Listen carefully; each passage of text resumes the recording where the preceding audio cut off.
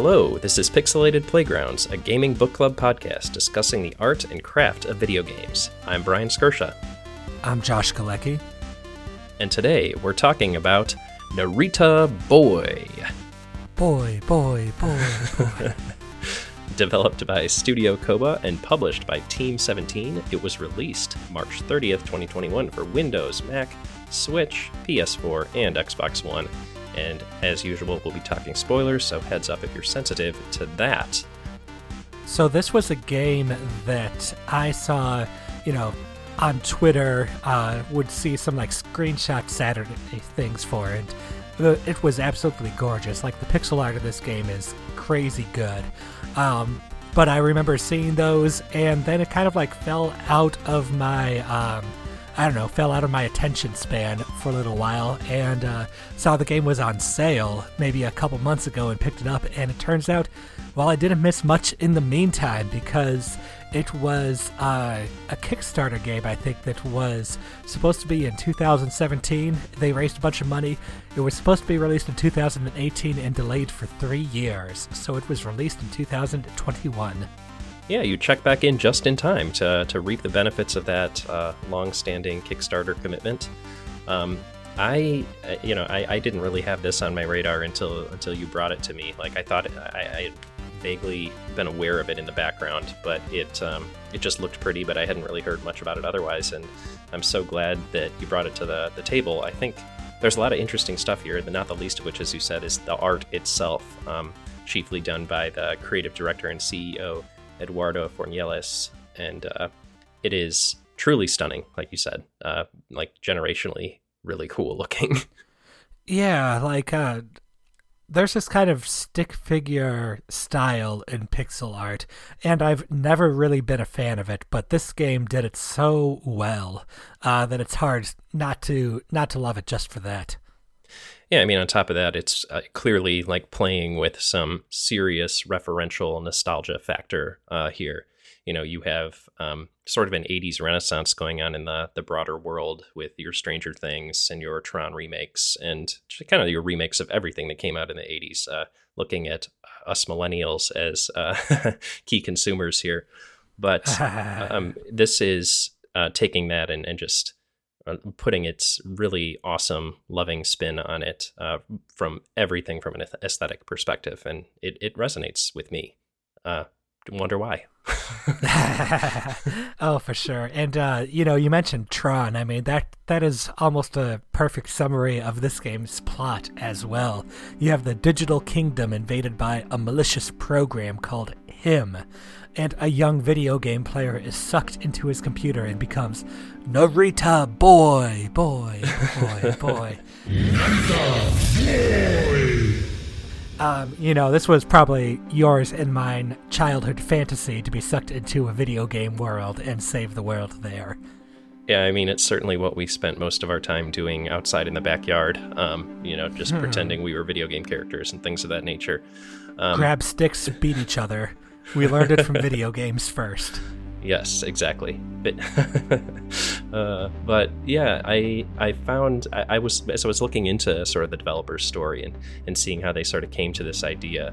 Apparently, the director Eduardo that I mentioned before says that he had childhood experiences growing up not only in Spain but also spending time living in Japan, which influenced the aesthetic. And I think that's interesting because this game clearly does have a myriad of different influences, not only media properties from the 80s, but also Japanese culture and things of that nature. And I think it's really interesting, too, the kind of line it walks between those two things. Because when I first saw this, screenshots and trailer and all that, I was really thinking it was hyper 80s all the way, take that and crank it up to 11. And it is. But it also has this aesthetic sensibility that I think is very consciously modeled after certain Japanese style arts, especially some of the memory scenes that we'll talk about later on. But again, that's an interesting thing for the 1980s because the video game scene was very heavy in Japan at that time. No, you're absolutely right. And I think you hit something on the head that I think is what made me like this game, if not like the entirety of it from, say, a holistic, mechanical, and narrative and thematic perspective, at least the latter of those two, is that it isn't just a crass sort of nostalgia play like and I know this gets like paraded out and beaten to death, but a Ready Player One. It's not just referential humor or referential references all the way down. It is its own unique aesthetic, like the design here, the style. It may be drawing on 80s themes and things, but it's doing it in an interesting way. Like there's a CRT filter on this, obviously. I mentioned, or we talked a little bit about it off mic, but it's very like thick and well done. But also, most of the people on screen, their heads are CRTs. And it's, there's interesting and imaginative designs for the characters and the enemies that I haven't really seen anything quite like. Like it's definitely near to and adjacent to some of the things we mentioned, like a Tron or something like that, but it's not one-to-one. It is definitely its own specific style. Oh yeah, the character design in this game was fantastic. Like, Narita Boy himself is kind of like a standard-ish hero, but a lot of the NPCs that you meet along the way, or a lot of the enemies that you'll be fighting as well, have some pretty great enemy designs. Like, I think this game punches above its weight class in style. Yeah, and not even just with characters and enemies, but with the environments. The environments are gorgeous and really imaginative as well. Like, half the impetus for me to get to a new area was just to see what the next sort of background and staging was and how they would do that with the pixel art style that they have on the screen. And of course, to hear the music present, because we'll talk more about the music later, but the soundtrack for this is just absurd, and it's absurd. By absurd, I mean great. It's incredible. Mm-hmm.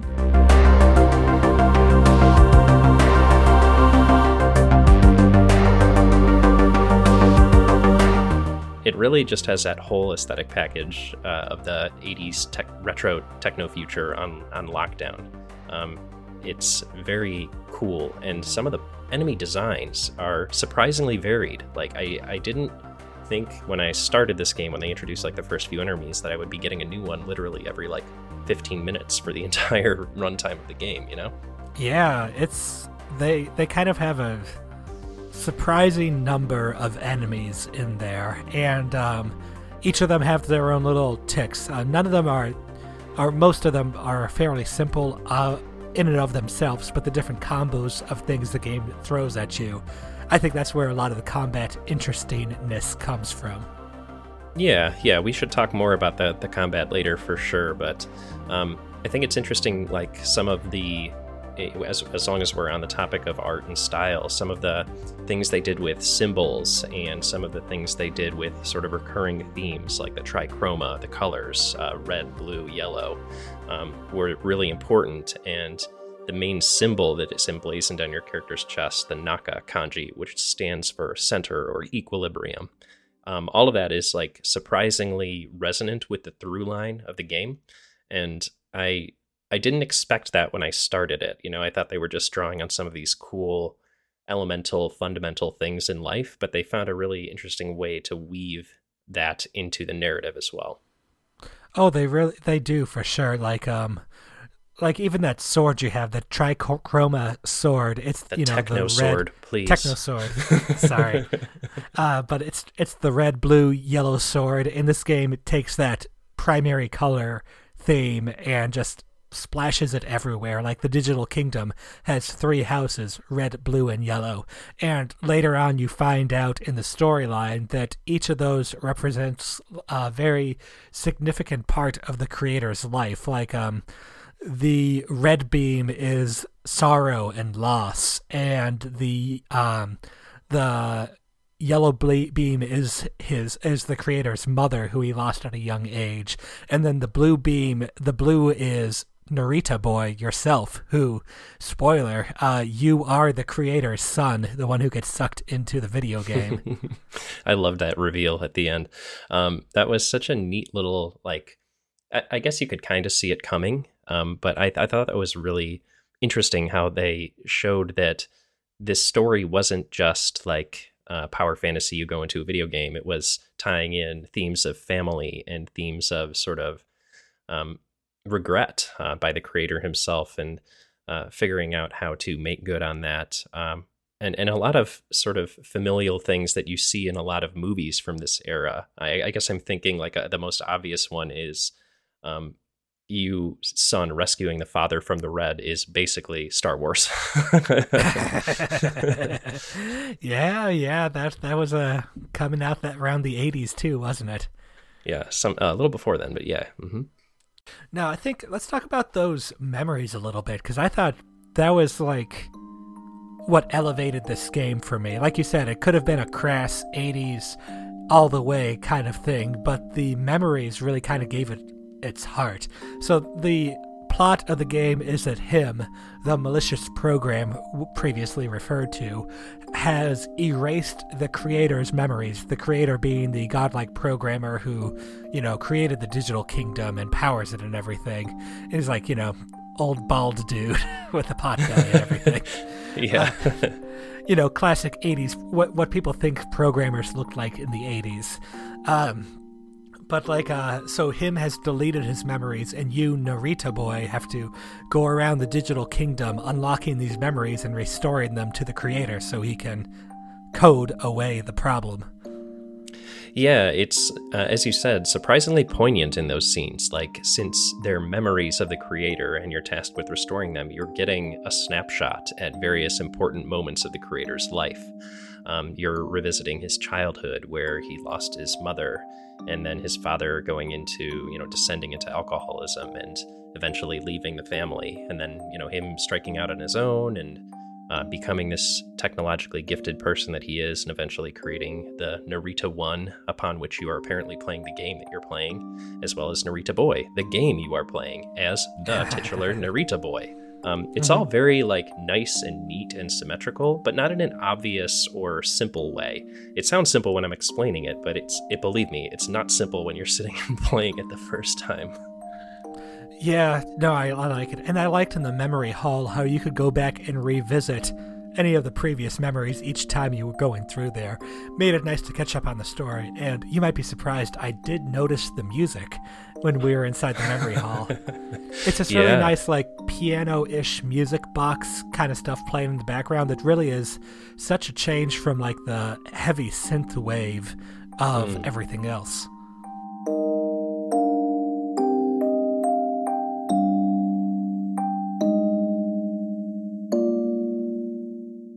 No, you're right. It's definitely a really nice tonal change for those scenes. And at the end of the day, it really sets that nice mood because it's about reminiscing. It's about this dad who, the creator who worked too hard and neglected his family, and then I guess, is made good eventually by his son. And it just, I mean, this is going to sound trite, but it reminds me of that meme, the instead of going to therapy meme. Men will literally make an entire video game console empire for their son to tell him their feelings instead of going to therapy. Oh, yes, that meme. Well, that's also very 80s, too, for the fathers not to show any appreciation or anything. No, it's true. See Pokemon or a bajillion other examples.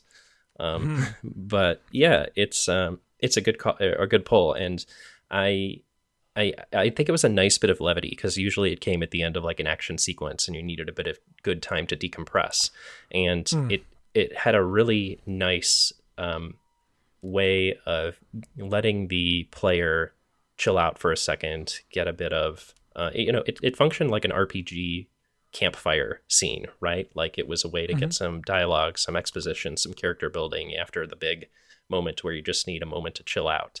And I quite enjoyed that. And most of these memories would come after a boss set piece or something like that. And we talked about the story of the creator's life when you're going through it. It's not all, peaches and cream and everything. The guy's gone through some hard stuff. But in the game itself, too, there's some pretty heavy, low-key moments. There's, I don't know if gory is the right word, but there's, you see some digital entities who are, disemboweled or crucified or something at different points. And then there's like softer moments too. I remember there was once in the Blue Kingdom where I went into someone's house and that person was watching their brother's death on an infinite loop on a projector screen. And it's like very heavy storytelling, or very it's like heavy, but also kind of like very economical too. Like you go in there, you see that scene for 5 seconds, and you're just kind of hit with the weight of it. Yeah, we've talked a lot about sort of the writing as it regards these memories so far, but you're absolutely right that in the other side of that coin, in the game itself, there's all of these really interesting little pastiches or bottle rooms, as it is, just one little room that tells a story with a character who has a story, the one that you mentioned about the sort of immersion therapy of coping with their sibling's death is tragic, of course, but there's a lot of other really interesting ones like that peppered throughout the world, and they're not there for any purpose except to just tell that one tiny little one scene story, which is, and of course to flesh out the world, and it just shows like the amount of care that went into this. One other thing I want to mention about the writing, though, is there's just a ton of jargon right up front. Like they're very into like creating a world and the lore and the backstory and the organizations at play and the kingdoms at play, and sort of like doing a sleight of hand of trying to make it look like there's a Lord of the Rings level genealogy behind all of this stuff. And who knows, maybe there is. No, I get that too. Like, I felt the plot was very starting at 60 miles an hour sort of stuff. Like, oh, here's this name we've never mentioned before. You should know that it's important just from the way we're talking about it. But it's kind of like the writing is trying to get you to assume a certain weight or gravitas to it that it hasn't earned yet. I think you're right that it didn't earn it in the moment, but it kind of like, by the sheer fact of the amount of times it just continued to like bombard you with a new detail, a new background, a new faction that plays into the faction you just heard about 10 minutes ago. It kind of like gets you bought in, like the amount of earnestness that it has on display for its own bullshit, for lack of a better word, is really like it kind of like it gets you halfway there, and if you're like at all interested in it, or at least if you're a lore fiend like me, you'll suppress the urge to blush and sort of get into it yourself. No, I get that. I'm with you on that. I feel like the way they introduce the Digital Kingdom, like, it's not a bad lore or anything. No, not at all. It did better in its quiet little moments, though, than in the overarching themes. Like, when you have to find the guy, he's like a hermit, and the characters, the small characterizations you heard about him, like, oh, he ran away from da-da-da-da, he fought with these guys, da-da-da-da, now he's hiding. That was okay, but like, oh, he keeps a couple of sheep outside. Like, that was like techno sheep. What I'm here for, the techno sheep. Because I think if there's one thing I want to make sure we point out is that all of the lore, quote unquote, is like interspersed with technobabble, right? Like, you need to retrieve the sacred floppy disk and, find the USB key of truth. And it's like technobabble crossed with spiritualism.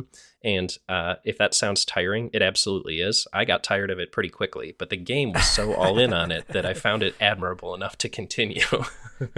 Maybe that, like, coming from a programming background, I was just more for it because of that, just because of like, It was goofy, but it was like, I got some of the more obscure in-jokes, maybe. No, yeah, I mean, I was there with you, and that is another reason why I felt like it was worth continuing. Like, it was clear to me that thought was placed on these things, right? Like, if we're designing a world where the mother figure is a certain part of a computer, oh, the motherboard, that makes sense. It's... they used the technobabble to good effect. It wasn't all complete nonsense. It was nonsense to a purpose.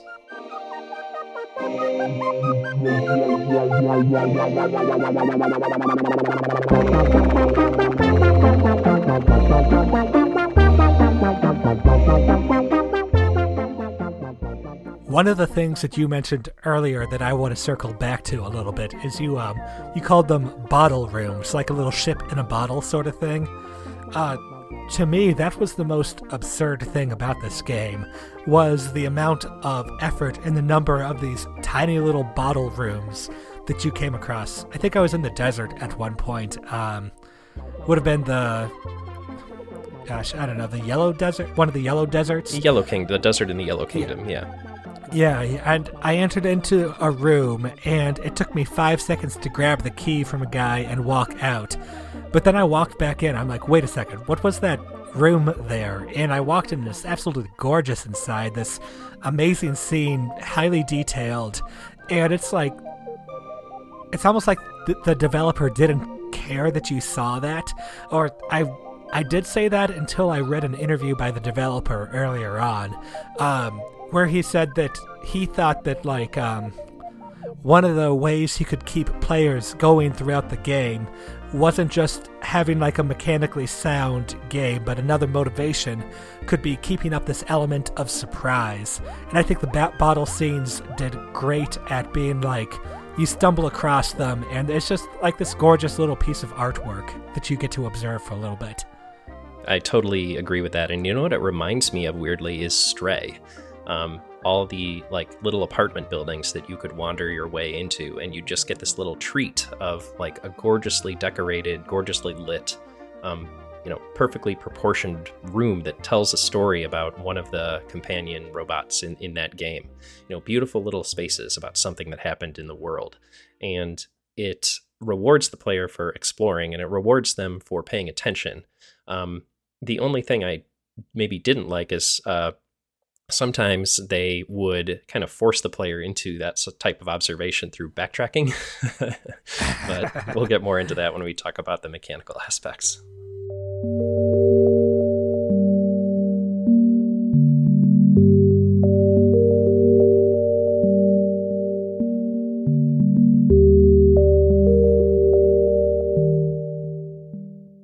Well, speaking of those mechanical aspects, this game I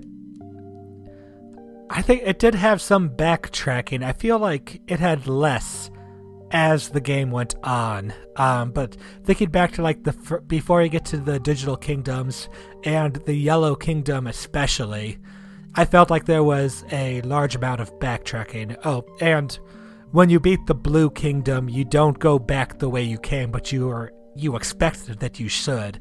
So that I did some backtracking in vain there and had to backtrack on my backtracking to go forward then.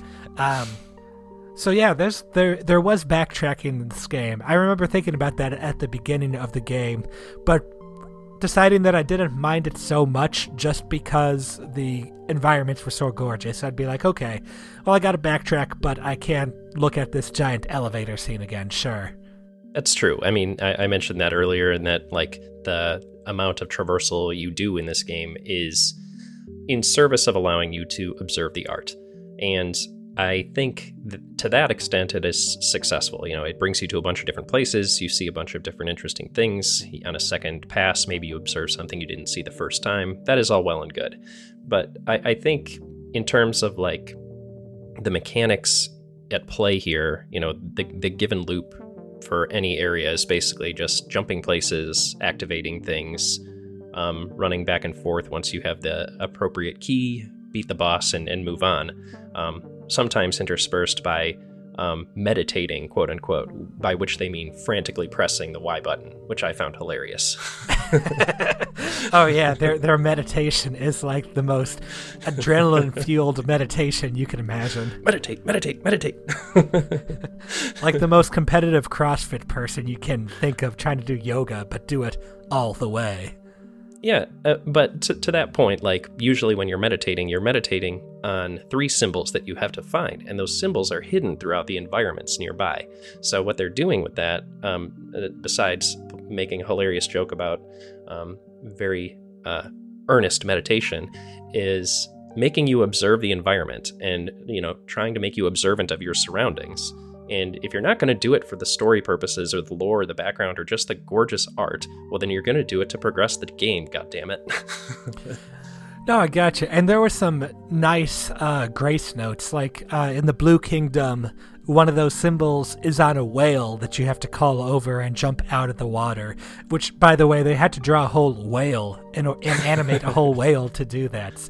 I think that's kind of like the game's philosophy. But, thinking about the backtracking, too, I'm wondering if they needed it. Like, this game's not a Metroidvania where you get new abilities and different things happen. You get a key and you go back from the way you came. Like, I didn't mind it because I got to look at the art again, but I feel that that's a pretty, bold move, power move, if you're like, okay, everyone is going to have to go through here again, and I hope you enjoy it. Looking at the art again, because you have to do it to keep it playing.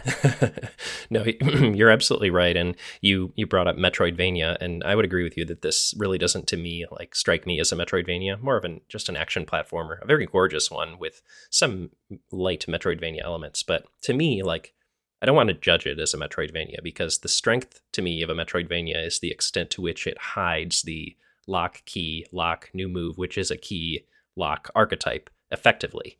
And the cooler the way you can make those things hidden, the more likely it is that you have a good Metroidvania on your hands. Contextualize it, narratively justify it, ludically justify it. That is like the whole purpose of, the lock and key system of a Metroidvania.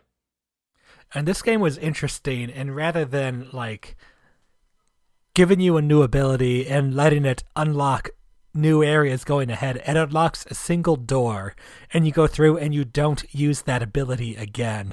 It's like this ability as a kind of like fun little surprise you find along the way, like when you turn into a deer, or you ride the server horse, or later on you get to be Big Narita going Godzilla style through the city. Like, all of those are like one and done sort of things. Your gigantic Narita Voltron robot. Yeah, I know we've played a game that did this before, like a Metroidvania that basically the power-ups were just locks for keys in a very transparent way. And I guess that's what I was getting at in short with my long description is that when a game does that and makes a very specific built-for-purpose ability, quote-unquote, that you don't really find much other use for, that's a strike against sort of the Metroidvania points. Not necessarily a strike against, like, what the game may be trying to do in general. Like in this game's case, it's probably just doing it to make cool animations, because that's clearly what it's focused on. Yeah, I agree. This game is not a Metroidvania at all, and I think you can almost get a little genre whiplash if you go into it expecting that.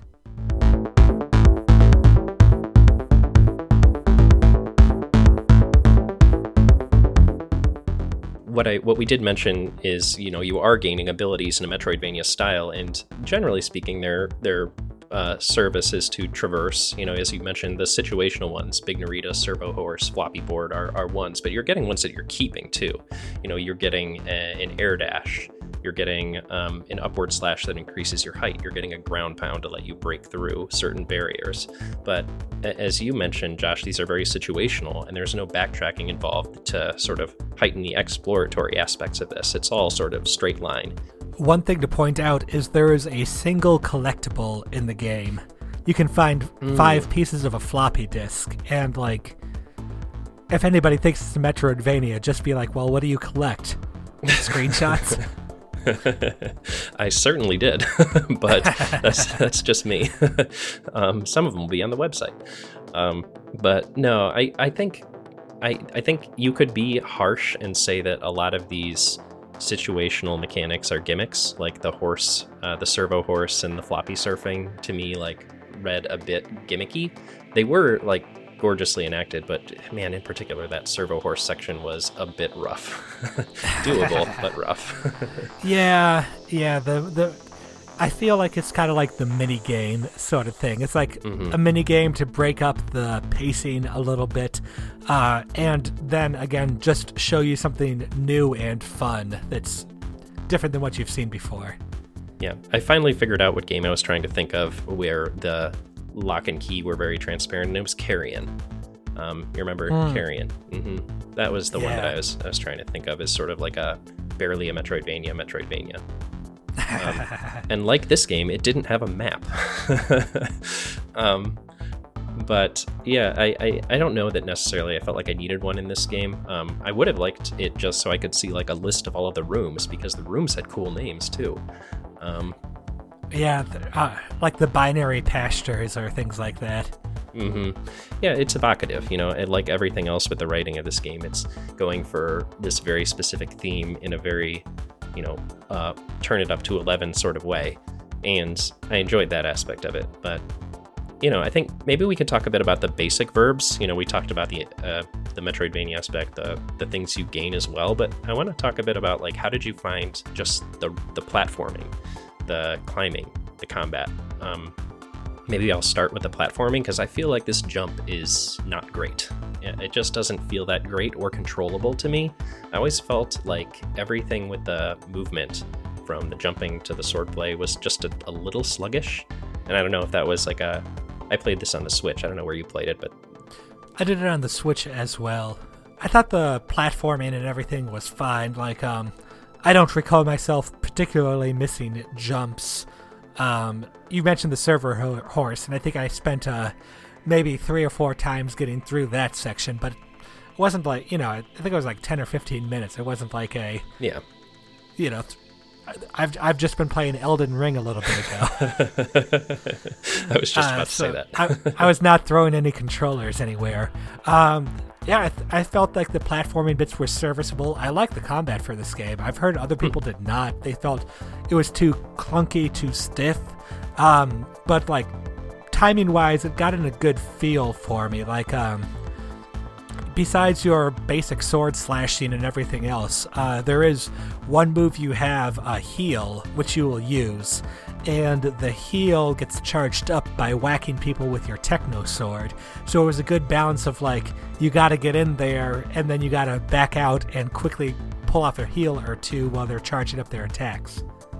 I saw what they were going for with this, and it is Hollow Knight, to a T. But I don't know. I'll start with the good.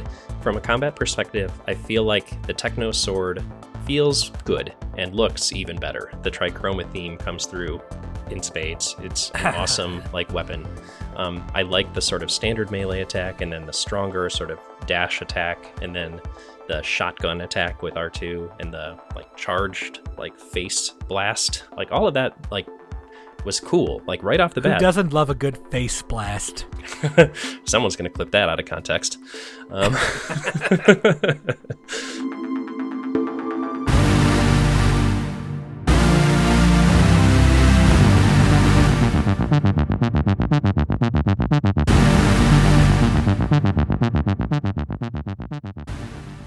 All those verbs they give you starting out, I think, are very good. But the verbs they do add, to me, didn't transform combat. And even with all of the various enemies we talked about at the very beginning, I don't feel like there was enough added to keep it interesting. Combat sort of quickly became rote to me. And I do want to acknowledge the fact that they added the color changing and the summon spells, but it wasn't quite enough to win me over. It still felt a little more style over substance. I don't think I did the summon spells once, except when they were tutorialized. So, yeah, I forgot about those. Yeah, the color-changing flames, it could have been cool, but I feel like it's another thing where it's like, okay, if you can find a little time away from attacks in order to switch over, then you can quickly engage in this high-stakes game of chicken against a particular enemy. It wasn't something I'd use very often, maybe on some of the tougher elite-type enemies, but generally speaking, no. I feel like the dash was really good. It had a good feel to it. I got the timing down with that very well, and it was learning when to come in, learning when to back out, and avoid the different areas of attack that the enemies would be coming up from, whether it was like the beams shooting up from the ground, the bats, those damn bats coming in from everywhere. God, bats. The bats, I like the bats at the end, but they did frustrate me a bit. I appreciated them as time went on, though. Yeah, the bats were definitely some of the more frustrating enemies, and I'll continue to say I think the enemy variety here was good, but I think there wasn't quite enough need for me to adjust my tactics to take those enemies on. As there, I guess there wasn't as much variety in the need for me to use different tactics as there was in the appearance of the enemies themselves, which were pretty strikingly varied and 2-1, extremely well designed. Yeah, if you're comparing this game to Hollow Knight, I do think, like, especially with the heal, that was something they learned from Hollow Knight, but I don't think they were going for Hollow Knight either. Hollow Knight had ways to deal with enemies, many different ways, and this game was much more straightforward. Like, there's no ranged build here. No, absolutely. This is you're asking for a harsh comparison if you're comparing almost anything to Hollow Knight, but especially this game and its combat. Now, if we were saying like the respective art styles of those two games side by side, I think you'd have a fairer fight. But that's not what this game's focused on. This game's not really as focused on the combat side of things, and that's okay. Every game's got its strengths and its weaknesses and its flaws. But I think to that end, like, as you said earlier, serviceable is kind of where I landed on it. It didn't like keep me from enjoying the game, but it was definitely when I saw one of those combat arenas where you're locked into a screen and you have to kill the enemy combo du jour that they are throwing at you with whatever flames are above their heads, I just saw, okay, well, I know what I need to do. This has become rote, and now it's just execution. I think their strategy was not to be tactically deep combat, but their strategy was to throw enough new enemies at you often enough that, like, you don't have to do the same pair of enemies much in the game. Like, okay, you beat the armored punchy guy and the sword guy together. Well, now you have a completely new type of enemy to worry about, and it's more like learning how to deal with them or what their attack patterns were that I think kept the combat good for me. Yeah, absolutely. But I think it was, at the end of the day, it's still just sort of, to me, served as like a way to keep me moving forward, a speed bump, if you will, between a speed bump, albeit with great music, because the combat music, along with every other piece of music in this game, strikes the perfect tone.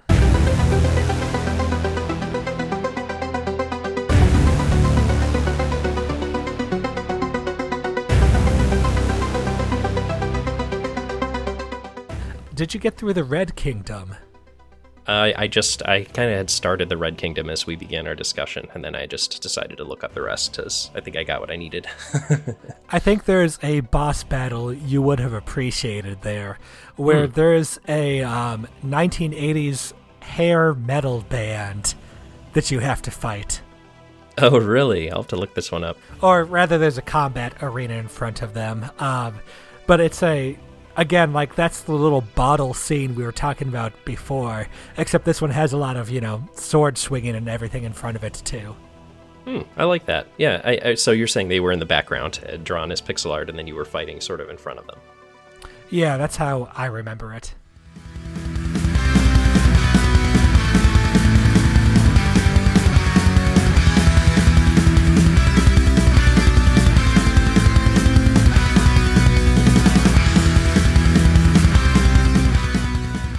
Okay, cool. Yeah, no, that's interesting. Like, I like how they can sort of use the various strengths, the background art, the scene setting, the lore, and of course the music to, like, amp up what would otherwise be a pretty standard combat encounter. I think that's a well-observed piece of work there.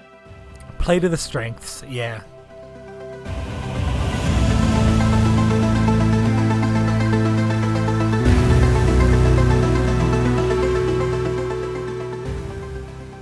So speaking of playing to your strengths and setting the scene, I think nothing in this game did that better than its incredible synthwave soundtrack, which brings all of the 80s synth pop that you have been craving since you were, if you're me, I guess something like a Paradise Killer, into the foreground.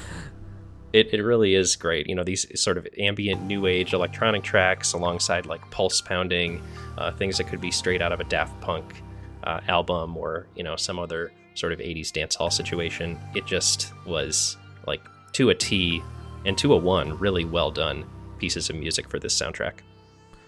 I mean, they even have the synth master character who you have to go collect a key from after you give him enough keys.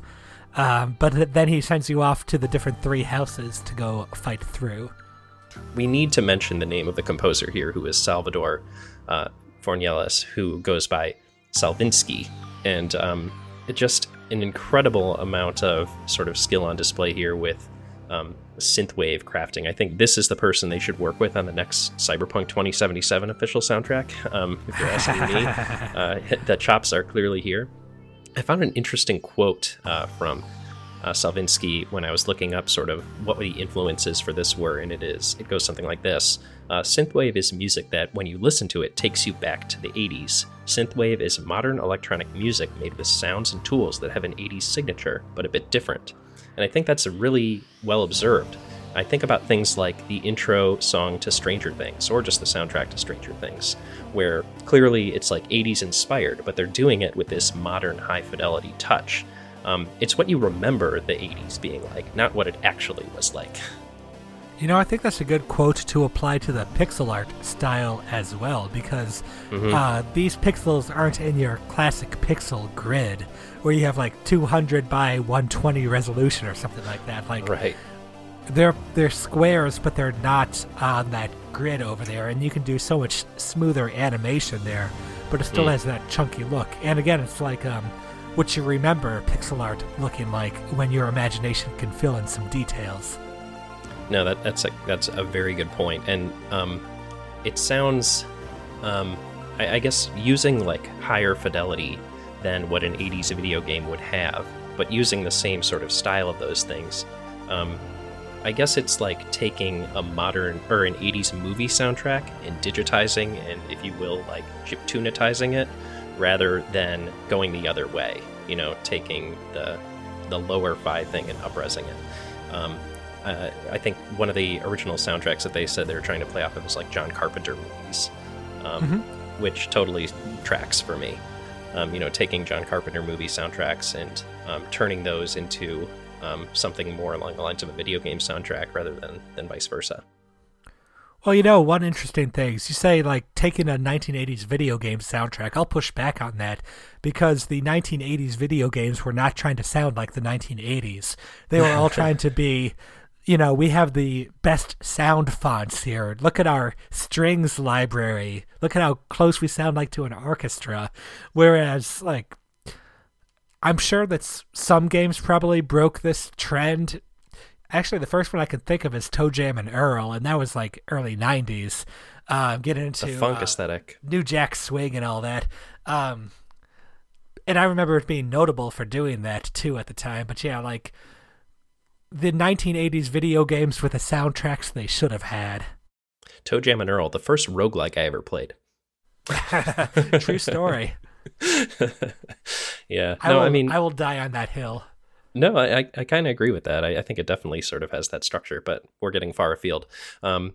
With regards to audio in this game, Narita Boy, which we just played, I think the audio is strong not only in the music, but also sort of in the entire signature in general, like the use of the digitized voices, the rest in force every time you die. Rest in force. Narita Boy up top. Narita Boy! And all of the various sort of various little voices that the characters do. Like, it's all extremely well observed, digitized sound for like what feels like 80s, you know, which I guess is the logline for this game. Yeah, I agree with that. I was a huge fan of the sound design and the music of this game. I felt like they really added to that kind of like everything 80s kind of experience. All 80s all the time.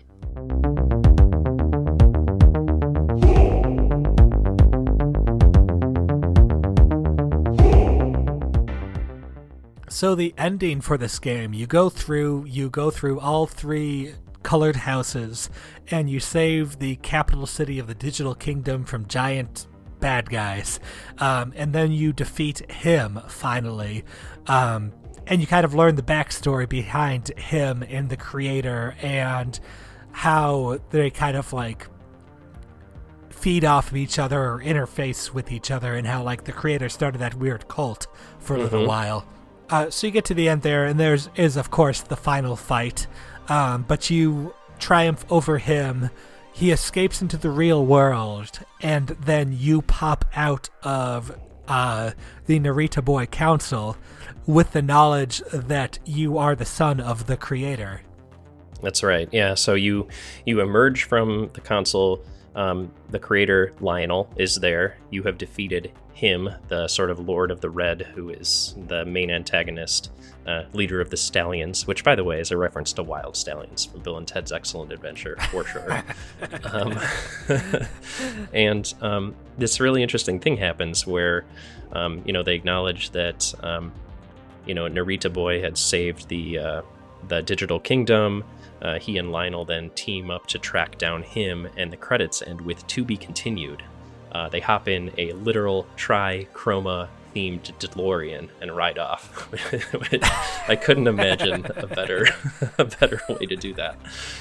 I love the DeLorean, and I think it's just like, you can imagine this game ending with like, oh, you finished the threat, and oh, you're reunited with your father. It's like, no, well, it'd be even cooler if you hopped in a DeLorean instead. Exactly. And when in doubt, add a DeLorean, the 80s mantra. But I think it's equally interesting that they have that "To be continued" there, because we just found out that there is a sequel in the works, Haneda Girl.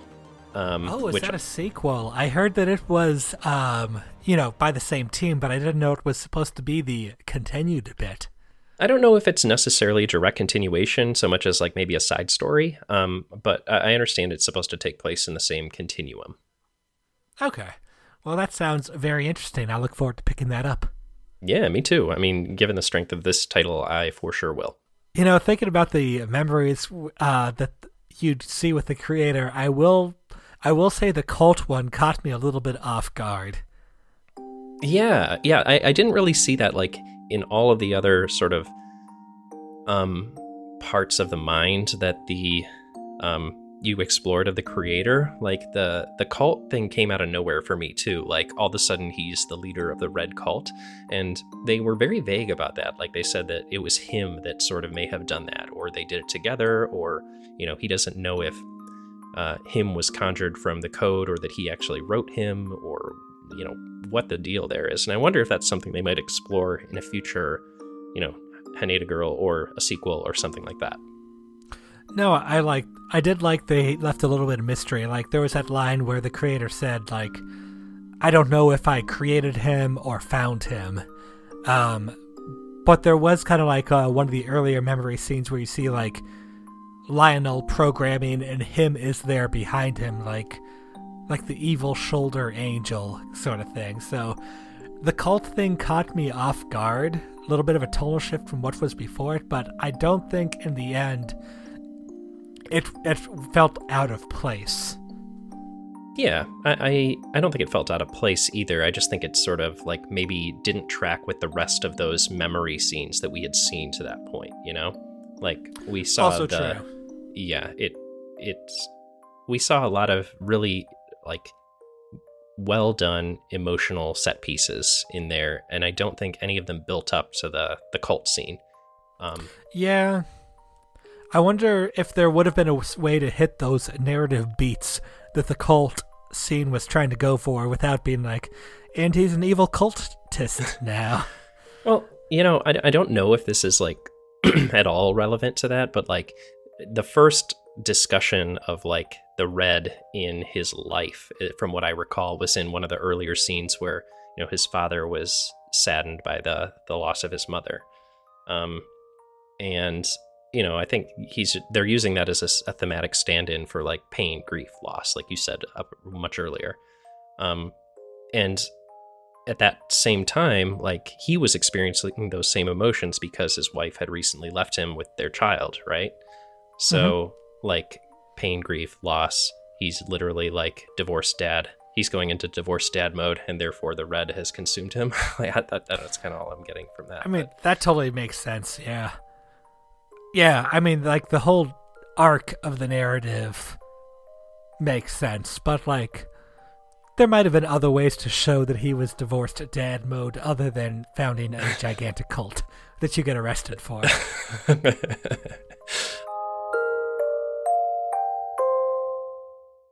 All right, well, with that, let's sum up our thoughts on Narita Boy with a 3-word review.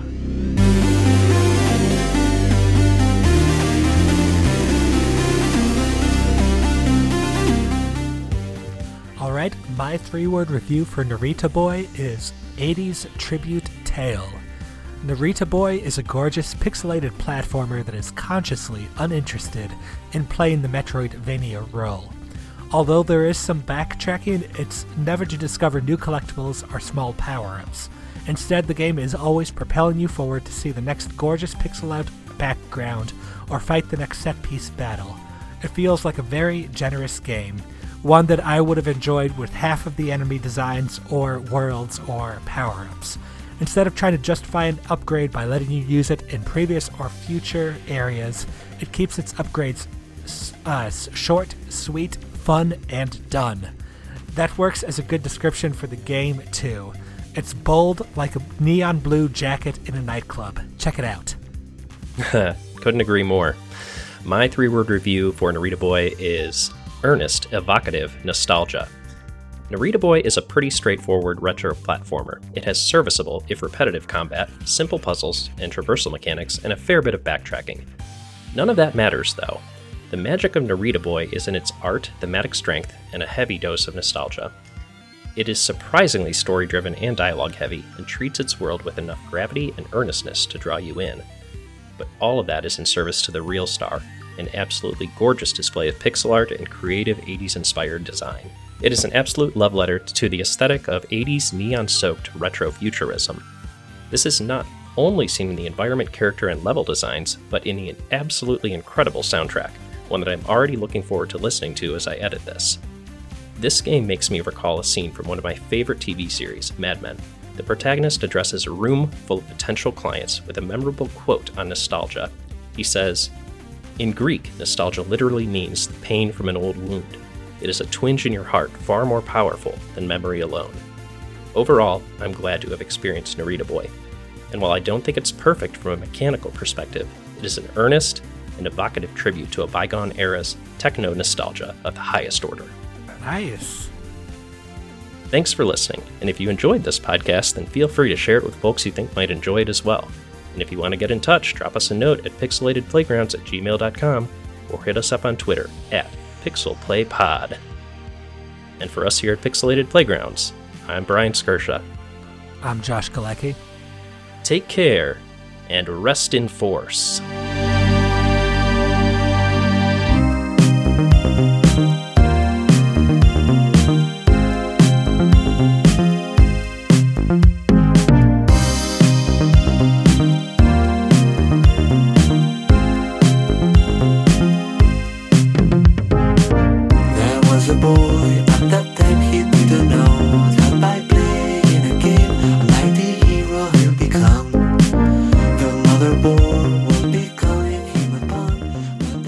I liked the idea of this game a lot more than I liked playing it. I hear you. Yeah, I liked looking at it more than I liked how it felt in the hands. I don't know, if that means that there's maybe a genre mismatch here, or at least for me, or what. But either way, I'm really glad to have experienced it. See, yeah, you said that you weren't the hugest fan of this game, but also that you were glad to have gone through the bits you did. I don't think when we were talking about this earlier, I don't think you missed anything by not finishing off the game. Getting as far as you did in the game, through the Blue Kingdom, it sounds like... halfway through the red. Yeah, oh, okay. So yeah, you definitely saw what the game had on offer, and that the strength of that offering is just well worth experiencing by itself. This is a game you can take a look at the trailer on YouTube, and if you don't get the music or the pixel art, then you're not going to get this game. Yeah, I totally agree. It has surface appeal and then rewards that deeper read. And, I gave it what I needed to get to that to the point where I feel like I got what I needed. Who knows? I may end up revisiting this to finish it off because I don't feel like there's a particularly steep learning curve. I think it was just maybe a place and time thing that caused me not to go through the finale in this one. Oh, and that's totally fine. I mean, I kind of think there's a completionist streak that does discredit to gamers in some ways. Yeah. They'll be a little masochistic in being like, well, I don't like this game, but I'm 90% of the way through, so I'm going to keep on playing. It's like, well, no, you can, this isn't like there's no test on this at the end of it. You can just play it while you enjoy it, and it doesn't have to be something you play till the end. You're saying there wasn't a test? Well, then what is this podcast? Optional. That's what we call it. That's a good point. This is extra credit. Save the world, save the world, save the world. I think while we're on the things I liked about this game, Tilt, I just want to say, like, there's an absolute treasure trove of references in this game that I didn't get a chance to bring up, so I figured I might name off a few and see if you found them as well. Okay. So, the title screen, first things first. You could interpret this either as the title, poster for the original Star Wars or Tron. It just has the light bursting into the sky from the protagonist's hand sort of situation. I already mentioned Wild Stallions, obviously a reference to Bill and Ted. The servo horse is just an apple II with legs. I've missed all of these so far, so this is great. Keep them coming. I mentioned the son rescuing the father from the red Star Wars. Floppy disks, they're littered throughout this game. They're icons, they're keys, they're power-ups. A Walkman is the autosave icon. The first stallion boss you face is called VHS, Lord VHS, and he wields a staff with a VHS taped to the top of it. Now, hang on. If it was going to be true 80s, it would have been Lord Betamax. Obviously, the superior platform. And on top of that, there's a ton of enemies and characters that look like Transformers, and all of them sound like the Transformers sound wave when they talk. And then finally, of course, the DeLorean with the trichroma on the side. A very obvious and wonderful reference. Those were some of the ones I clocked, but really fun stuff. And just kind of like, I guess for me, it was the kind of like early video game era sort of thing where you can still have one guy create a console and create a video game for that console. Like, sure, they have to be a programmer genius to do that, but like, can you imagine doing that today? Oh, absolutely not. No, it's like the same thing with cars. Like back in the day, you could work on a car and customize it and sort of, make it your own. And, you could basically be responsible for its upkeep from start to back, order the parts you need and do all the maintenance yourself. And nowadays, you need like computer programs, diagnostic kits, different types of wires, firmware updates. It's completely outside the realm of one person being able to handle all of that. Such as complexity in the modern economy. Everything is sort of mediated through gigantic corporations who have these people with deep skill sets, and all of them are sort of alienated from the final product. Yeah, and, 80s were better about some of those things, I guess. Maybe not all of them. Well, there's something to be said about the ability for specialization to drive, like, increasingly complex systems and give us increasingly amazing things. But it's just the way that, like, that is filtered down into, like, your lived experience with said thing and how much control you have over your life as it regards said thing, right to repair and all that, that ends up dictating how good it is for anyone on a day-to-day basis. And that is a soapbox that is entirely aside from creating a video game in your garage.